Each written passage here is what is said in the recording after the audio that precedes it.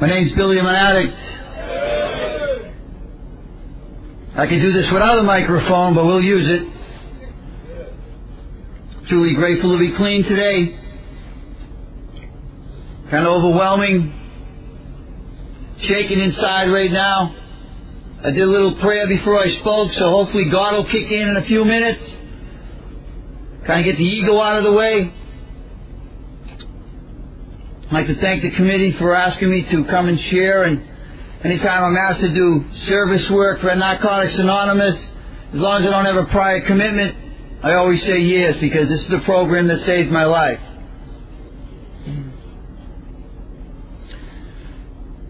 You're probably going to hear that there's a little accent. I come from Winthrop, Massachusetts, which is just outside of Boston. So yes, I parked the car in Harvard Yard.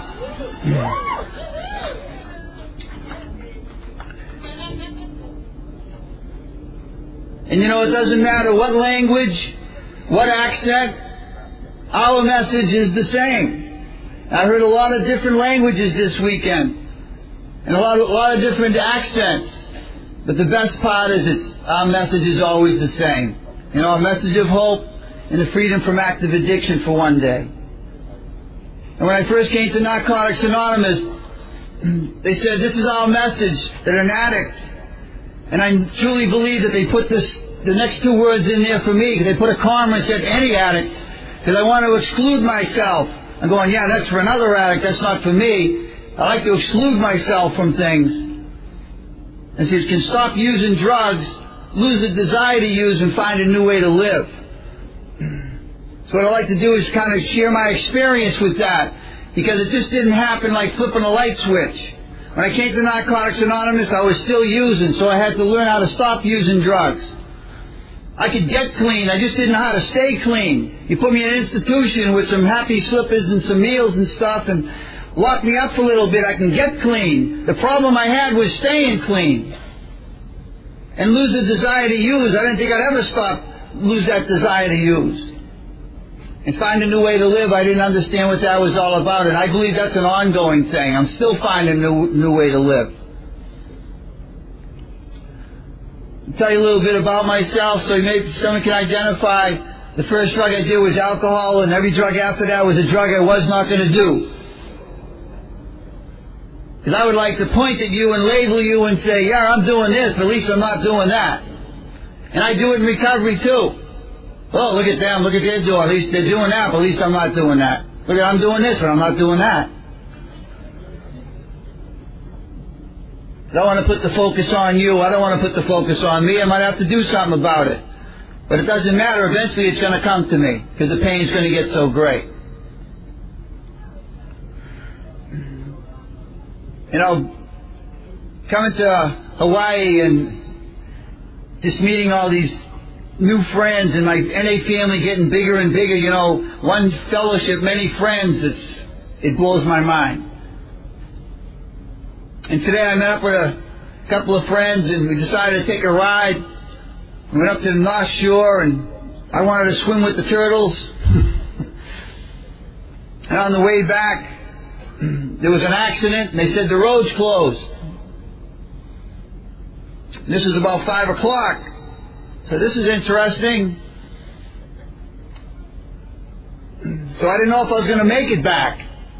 And I had the phone number to call someone and say, listen, I'm not going to make it back there to share. Someone else is going to have to do it.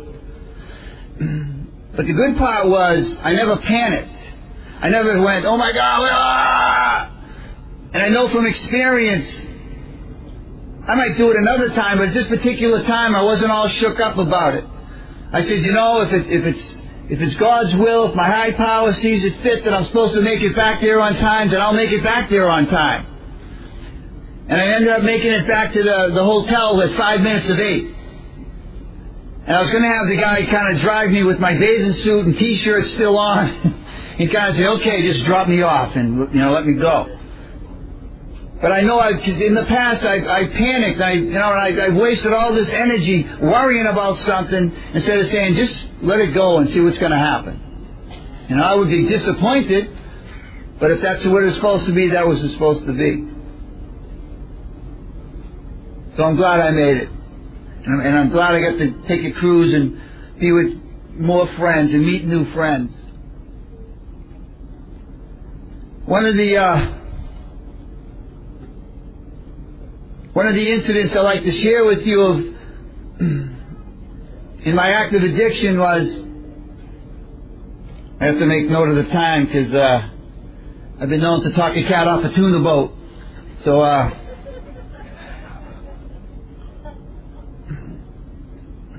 one of the incidents I like to share with you is the government thought it would be a good idea to employ me for a while. So I went into the Army, and they realized that was a mistake, but they had me already. And I ended up in Vietnam. And when I went into the Army, I truly thought that was going to be a good thing for me and things were going to get better because, I'm getting away from that neighborhood and I'm getting away from those people and all that stuff. And I didn't realize that I had the disease of addiction at that time. And I didn't realize that, anywhere I went, the disease of addiction went with me. Now I know that in that particular time, the untreated disease of addiction got on the plane with me as a difference from the treated disease that came with me this time. So I was in Vietnam and eventually got caught on a drug test and I went to this detox. And the first night we're in the detox, these guys are sitting around and saying, how are we going to get high in here? All the minds start working. So one guy suggested that we take a Pall Mall cigarette. He said, if you crush up some aspirin, you suck it up inside, and then you put some toothpaste on the outside, and you let it sit out in the sun for a little bit, and you smoke it, you can get high. So we laughed at this guy, and then we proceeded to get a Pall Mall cigarette, some aspirins, and some toothpaste, because he mentioned something might work. I got a sore throat and dizzy. That wasn't what I was looking for. So I told these guys, I said, when I was stationed in Germany, this guy told me you can get high smoking ping pong balls. So they laughed at me and said, do what you got to do, Billy. So I said, well, I'm going to give it a shot. So I went to the rec hall and I stole a couple of ping pong balls. I sat on the bed that night, waited till, one of the nurses that didn't make the rounds walked around and, she was gone. I started sitting on the bed and I started smoking this ping pong ball. After a while, as somebody saw me gazing off into the ceiling, said, wow, something's working here. So they walked up to me and said, hey, I know I ragged you, called you crazy, but do you mind if I sit down and join you? I feel like my ears are popping or I'm in Star Trek or something here with the sound system, but that's... Woo, sound like the effects are using, but it's not using, kind of. Wow. Yeah, that's what it is. It's the ping pong balls. Flashbacks, yeah. So the guy asked me, he said, would you mind if I sit down and join you? I said, no. So I said, no problem. You can sit down and join me. A little time went by and another guy came by and he said, do you mind if I sit down and join you? I said, no problem. So the three of us sat there and we smoked a couple of ping pong balls. The next day I went to the rec hall, I stole 5 ping pong balls. The reason I did is because something was working. We sat on the bed that night and before the night was over there was 8 of us sitting in a circle. To the point where we made this makeshift pipe. Our addicts, we can get very creative. We make pipes out of anything, out of fruits, vegetables. If we need paraphernalia, we find something. We find something, whatever it is, to get high. If you gave us a cat and a piece of wood, we'd make a pipe. It doesn't matter. So these guys are starting to argue. You got back in line, you blow guys, blah, blah, blah. And I'm saying, easy guys, you're going to blow this thing. The next day I stole the whole box of ping pong balls. I got up real early. And the reason I did is because if I didn't, I knew somebody else would. When it came to the end, we smoked the last one. I said, guys, that's it. We smoked the last one. And 3 or 4 of them looked at me and said, "You're lying." And they were right, because before I went back into that detox, I took 2 out of the box and I stashed them in the sand. I'll share with you, but you ain't getting it all. I went to the latrine or the bathroom, and on the way, when I came back, they had flipped over the mattress.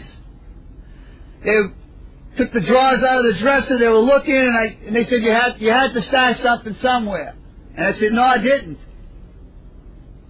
I convinced them that I didn't, and I smoked the last 2 by myself.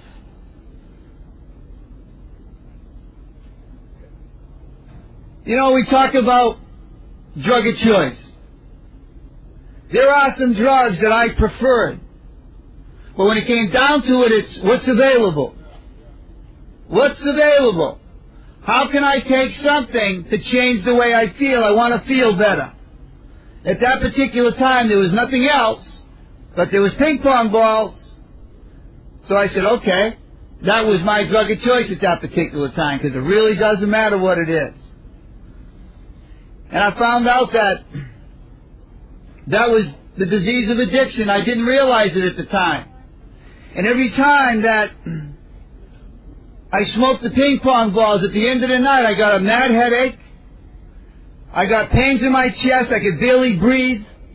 And I knew the next day when I did it, I was going to get them same symptoms, if not something else. But I said, I'll pay the consequence, because I really don't care about that. It's changing the way I feel. So then when I finally realized that it didn't matter what the substance was, and every time that I saw this pattern in my life after I was clean, I'm going, wow, that was the disease of addiction. Because you can insert any brand of insanity into that story. And yes, it's true, I didn't make it up. I think if I made it up, I'd be sicker than actually doing it. But I really didn't have a decision then. I just wanted to change the way I felt. Excuse me, it must have been that chili I had. I took them gas pills too, I can't understand it.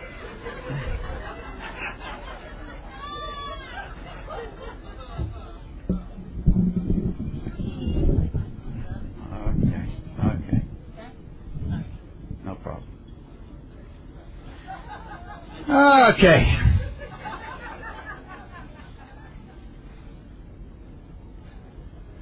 So I continued to use when I got out of the Army, and it just went on and on and on till, thank God, there came a time where I got the gift of desperation, and I didn't want to live like that anymore.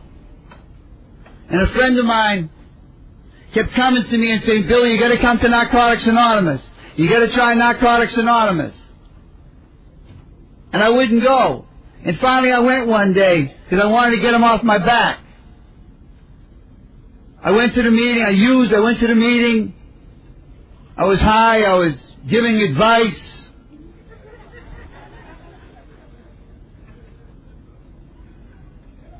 Eight months later, I had the gift of desperation, and I knew there was a place to go, because even though I was using, the seed had been planted. So when it came time to go somewhere, I knew there was a place to go.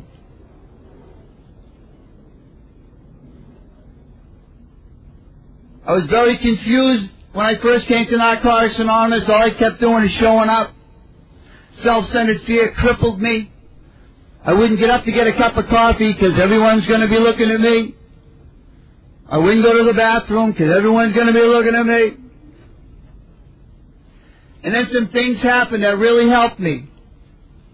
I had about 5 or 6 days clean. These guys asked me to go to lunch with them. And I said, I kept giving the yabats every day. Yeah, but I gotta catch the bus. We'll give you a ride home. Yeah, but I don't have any money. That's okay. We'll buy you lunch. Yabat. And they wore me down with love. So I decided to go with these guys. And I'm sitting in the restaurant with them.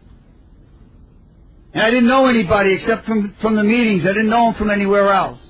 And I'm sitting there and I said, you know, I better tell these guys I need a game plan because they're going to be asking me for something, taking care of me like this, so I need to head them off. And I said, you know, guys, I know everyone's sitting here, and I really appreciate what you're doing for me.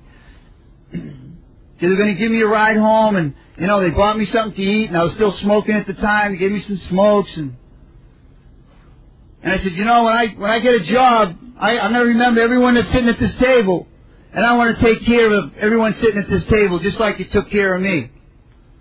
And what they told me was, that's a nice gesture, and that's really nice of you to want to do that. But this is what we'd like you to do. When you get into a situation where you have the money, and you have the means to give back to somebody, don't give it to us. Do it to a newcomer. Give it to a newcomer, just like yourself in this situation, and then hopefully they can do it for somebody else, and they can do it for somebody else. And he says it's not just doing something for money, or just buying them something. It's just maybe sitting beside them and listening to them. So please, when you get into that situation, and you can do something back, don't do it for us, do it for someone else. There may be a time you want to do it for us and that'll be okay, but when the first time you want to do it for a newcomer. So I'm sitting there and I'm shaking my head, and I'm actually saying, what the fuck are they talking about? I had no perception of what are they talking about. Because I'm trying to figure out in my head, wait a minute, these guys want to give me something, but they don't want anything in return. And a week earlier, I'd come from a place where everybody takes score. Because I know this never happened to me. Maybe I doubt if it happened to you on the street. But no one's ever said, Billy, here's 3 bags of dope. And when you get the money or the dope, give it to somebody else. I don't know if that's ever happened to you, but it never happened to me. So I really couldn't understand where they were coming from with this. I did in time, but not at first. I just couldn't understand it. And then a few days later, I was still living with my sister. She asked me to leave, and I couldn't find a place yet, but I was still living there. And I'm sitting in the kitchen table, and my sister says, I'm going to go in the bathroom, and, you know, I'll give you a ride when I come out. All right. She got up to get out of the bathroom, and she took her pocketbook. And Mr. N.A., Mr. Recovery at 7-8 Days Clean got insulted. This was the sister I lived with and robbed as much as I could when I could. So when she came back from the bathroom and sat down, I said, Sis, what are you doing? Why'd you take your pocketbook to the bathroom? I get 8 days clean. She says, you know, you're doing really well. You know, just keep going to those meetings.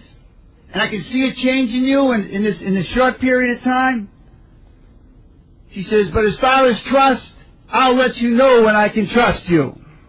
Whoa. That's when I realized that trust is something I earned from somebody. It's not something I can tell you. Because trust on the street was a word that was just thrown around very loosely. Is this good? Oh, trust me, it's real good. You be back in a half hour? Oh, yeah, trust me, I'll be back in a half hour. You're going to pay me Friday, right? Oh, trust me, I'll pay you Friday. So trust was something that just was thrown around. And today I know that as long as I trust myself, it doesn't matter who trusts me anymore. Because there was still relatives and friends that took a long time before, and there's still some maybe one eye in me a little bit, I don't know. But I know I can be trusted today because I trust myself.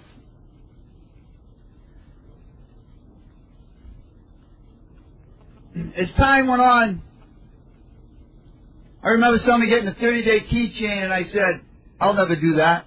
My head's telling me, don't even try it, Billy. You'll never do that. And I look back today, and I know that I didn't do that. We did that. We did that. We got 30, we got 60, we got 90. And if I start thinking that I do this myself, I'm in trouble.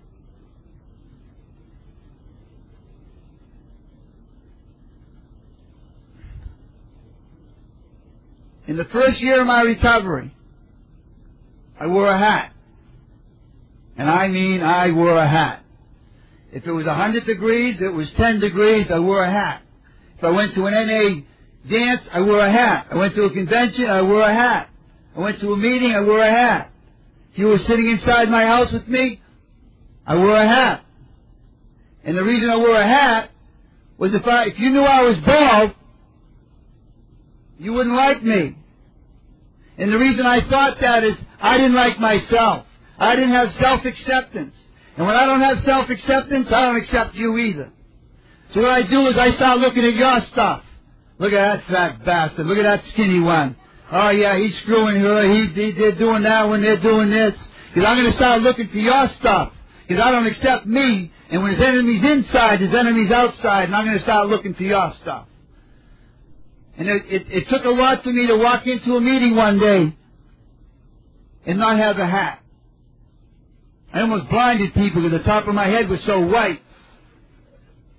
But it took a lot of courage to walk through the door without the hat. And some people knew what it was about. They said, wow, man, you look different, you look okay, it's good to see you, man. And some people kept looking at me saying, you look really different. But that took a lot.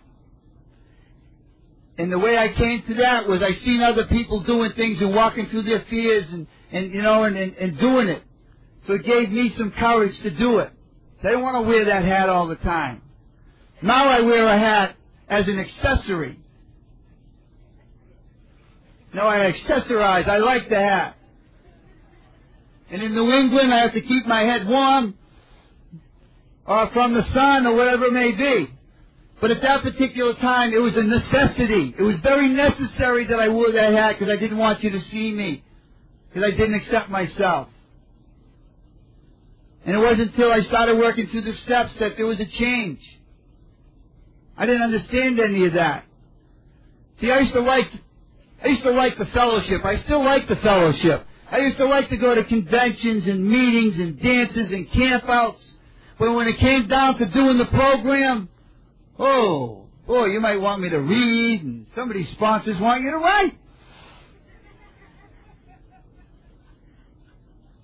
So one of the people I used to categorize was the step people. Anybody that was sharing. And I heard them start talking about the steps, I went into attack mode. And anyone that was sitting beside me, I started talking out of the side of my neck. Oh boy, here we go, the step people. Watch this, give them some time, they'll be talking about God. Yep, there they go. I told you. After God thing's by, give them some time, here comes that service shit. Yep, there it is, I told you. They start with the steps, they go right to the God and the service. But then I started realizing that these people that were talking about the steps and practicing them in their lives were happy most of the time, and they were getting through stuff, and they were being okay with themselves, and they weren't using. They were getting through things without using, and they were, getting to the freedom part. Because for the longest time I didn't understand that the steps were the answer, because I wanted to avoid them. I was afraid of them. And it felt like one day that, like this phone started ringing. And the whole fellowship said, Billy, that's the clue phone. Pick up and say hello, because you don't have a clue right now. And what happened is when they started reading how it works, I felt like the whole fellowship was talking to me saying, Billy, do you want what we have to offer? I was in so much pain. And I'm sitting there going, yeah, I want what you have to offer. You're willing to make the effort to get it. Not kind of willing, sort of willing. I got to be willing to make the effort to get it. And I was going, yes. Then you're ready to take certain steps. And the line that really got me was, these are the principles that made our recovery possible. And what that told me that if I don't practice these principles, recovery is not possible for me. I may stay clean for a while, but I want to recover. And then right after that, they're reading the traditions. It's saying, just as freedom for the individual comes from the steps. I'm saying, when did they put that in there? I guess it was time to hear it. I don't know. But I said, wow, that's where the freedom comes from. I want that freedom. And somebody sent me a line one time in an email and said, don't believe everything you think.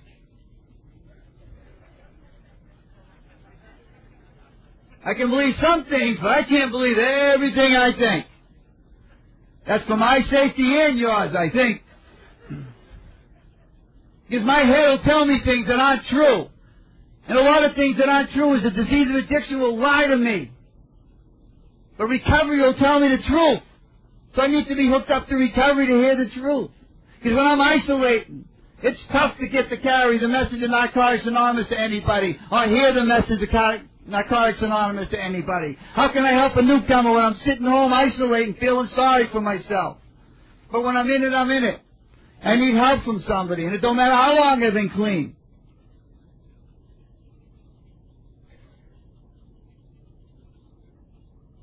He told me my disease was, the core of it was self-centeredness. I saw it coming out in so many different ways. And one of the ways I used to judge where I was at, I go into a grocery store. And I'm going to go in there real quick and grab 3 items. So I grab the 3 items and I get in the express line, 12 items or less. As I'm standing there, I'm looking at the person in front of me and they have 14 items. I know because I've counted them. So now the committee starts up. You got to be kidding me. They got 14 items. What are they doing? It says 12 items or less right there. Oh my God, they're paying by check. They don't even have the checkbook out. They knew they were going to pay by check. They should have everything ready. Oh my God, coupons. They're in the wrong line. They're paying by check. They got coupons. Oh, the committee. I just wanted a day clean. And all of a sudden I became a grocery cop. So I had to be grateful and look at the situation and say, Billy, be grateful you drove up here in your own vehicle that was insured, registered, the brakes worked, everything worked on the car. You went into that store and you didn't use it as your personal buffet. You didn't go up and down the aisles making sandwiches and having desserts. And then walking out the door like, yeah, that was very good, thank you. I needed to be grateful for those things. I could have had 2 people in front of me with 7 items. I needed to be grateful. It wasn't about them, it was about me just being okay with me. But some days that self-centeredness cripples me and that's where I go. And I say simple prayers, God help me. Because when I'm praying sometimes, God knows exactly what I'm asking help with. God help me. So that's been a process. And this last year is really kind of seen where my recovery's been at.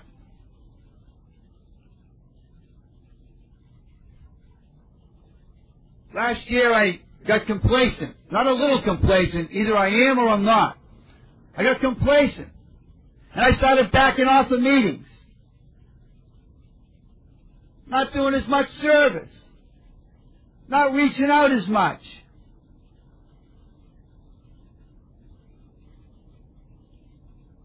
I quit my job. Didn't like the job anymore. My wife said, yeah, I'm glad you're leaving that place. And then I couldn't get a job. So now I go into this isolation thing. And then I came to a place where I got sick for 3 weeks and I couldn't make it to a meeting. And when I was physically able to go back to meetings, mentally I couldn't get back there. I had the tomorrows again. I'll go tomorrow. I'll go tomorrow. I'll go tomorrow. I'll go tomorrow. Then I want to go to a meeting where nobody knew me, hopefully. Then I want to hear, like, where you been? Because the phone calls come in and I didn't answer them. So I'm in this depression thing and I'm struggling. So I started practicing the 11th step again. I was doing the prayers, but I wasn't getting into the meditation again, so I started doing that again. And during this meditation, God put this thought in my head. Why don't you do 90 and 90? Why don't you get hooked back up again? You can recommit to recovery anytime. I call my sponsor. I says, I'm going to do 90 and 90. I says, I'm a little nuts here, and I got to get hooked up. I said, I know it worked in the beginning. Why can't it work now? So I started this 90 and 90. And I went to a meeting every day. 2.5 months into the 90 and 90, I go to work one day, because I had just started a job. I was working there for about a month. And they said that, we said we're going to keep you, but we got to let you go. You're getting laid off Friday. I go home to tell my wife, and she asked for a divorce. And it was the first day of spring, and I said, this is a very interesting day. So let me stop my head from spinning for a minute. But the greatest part about that day was, I never thought of using. I never thought of like, oh, let me take care of this pain. Because I truly believe when God put that thought in my head in January that He was preparing me for the storm that was coming. I just didn't know why. But I wanted to get reconnected again. And I truly believe that that's why I was doing the 90-90, to get back into recovery and to prepare me for what was coming at me. Because I don't know what would have happened if I was still in the same place. I don't know what would have happened.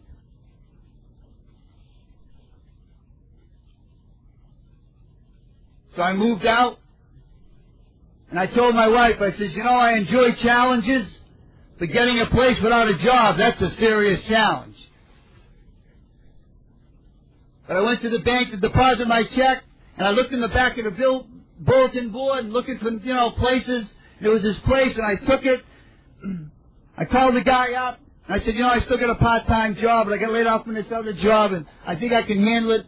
He didn't make any references, any checks, anything. He said, okay, you take the place. You seem like an okay guy. I said, wow. Thank you, God. Thank you, God.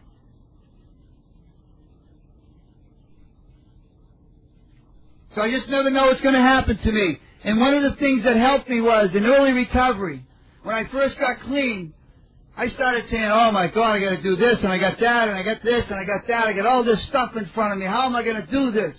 And someone said, listen, you just keep it in the day, and you get your priorities together. When you have a mountain to climb, concentrate on the path in front of you, and take one step at a time and go up that path.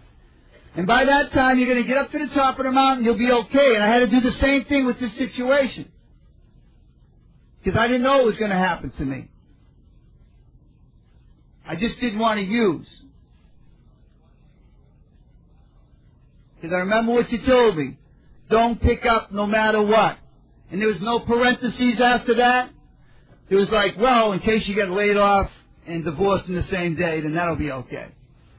It's just no matter what is no matter what. There's no difference. And I'm just so grateful that I finally got involved in the steps, that the freedom came, that I could reach out to other people, and they reached out to me.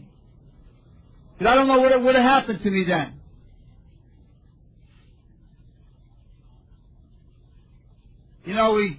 We get to go places and do things, and it blows my mind that I got to come to Honolulu, Hawaii. I had a 2-mile radius. 2-mile radius when I was using. I didn't go too far. And now I get to enjoy things. I get to look at sunsets. I don't know about you, but I never went out and said, Joe, give me an 8-ball and a couple of bags. And by the way, did you see that sunset tonight? Wasn't that something?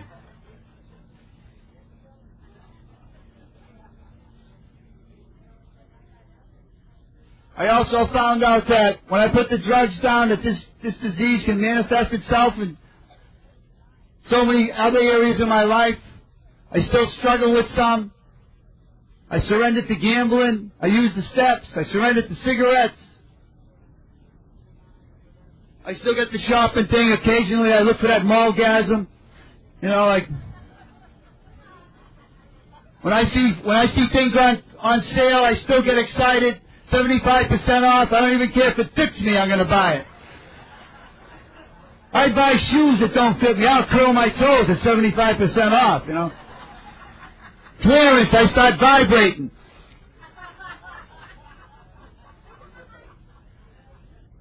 But that's okay. It's a process.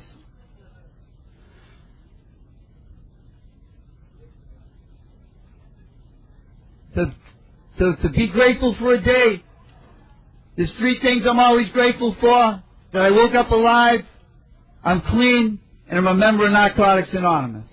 Those 3 things are always prevalent in my life.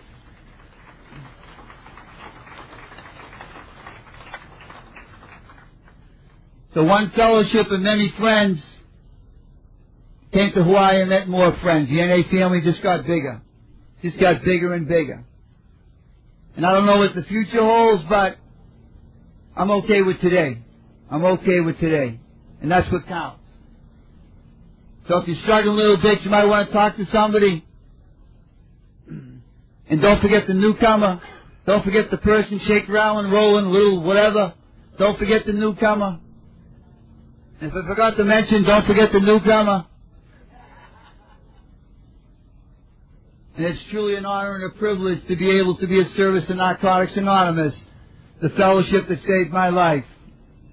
Peace and mahalo.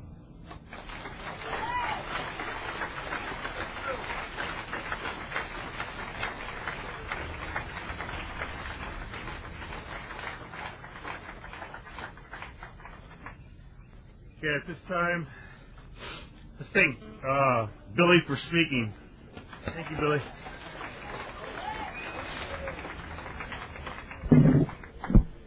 And Algira from Oakland, California has volunteered to read We Do Recover.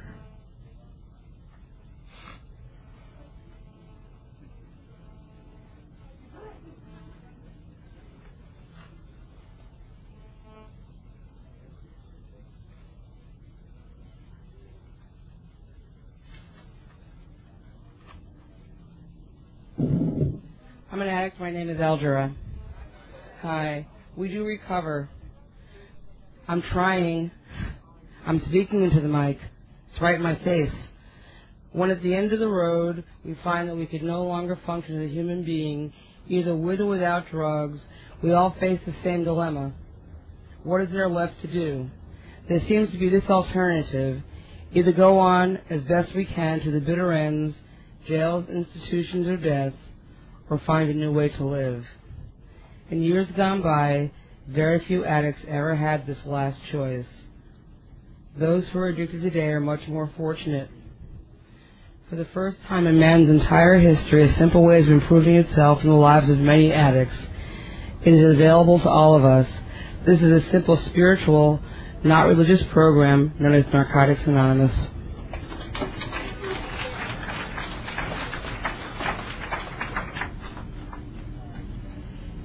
Okay, that concludes our meeting, and we'll end in the third step prayer.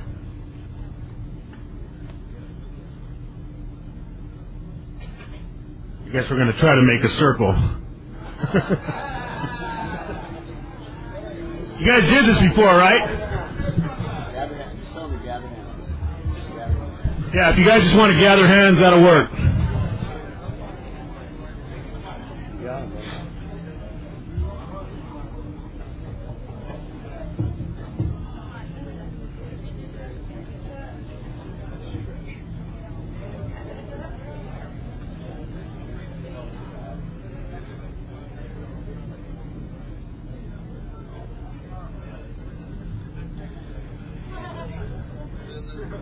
After a moment of silence for the addict still suffering,